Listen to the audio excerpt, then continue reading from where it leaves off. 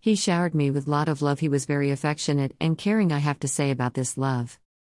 The kind of love that heals you, the kind of love for a lifetime, the kind of love that stays with you forever.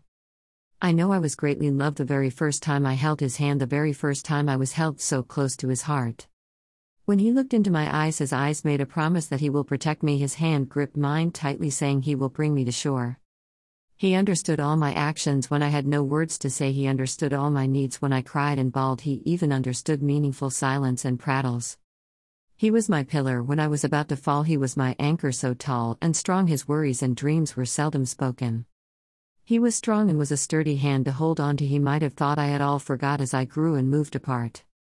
Due to lockdown, I had very little chances to meet him in person. He was discouraged about my failure and would inspire me to succeed. He was there always when needed, to hold my hand and show me the route. Lockdown made him tremble of why we are always away, although we were just a call away. When friends and relatives of his age passed away, he had told me, "No one can stop that wants to go away, and that is destiny. You are the man of my life that no one can replace. I miss you, my dear Grandpa, and will be there with me as long as I live. You are the father I never had because you never made me feel I was a fatherless child."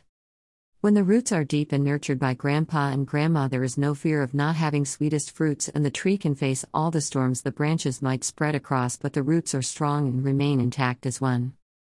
The fear of lockdown and corona and the curse of dementia made him shy and hesitant. When we all met him some time back, he was shy like an innocent kid upon meeting a stranger, and he was remorseful of his forgetfulness.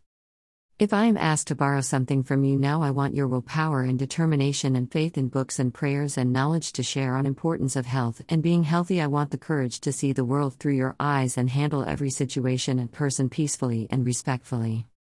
You have lived life to the fullest, leaving footprints of determination and willpower, disciple and faith, and of course simplicity, and most importantly the joy of sharing and giving. You have watched your children and grandchildren grow, and you have blessed them all.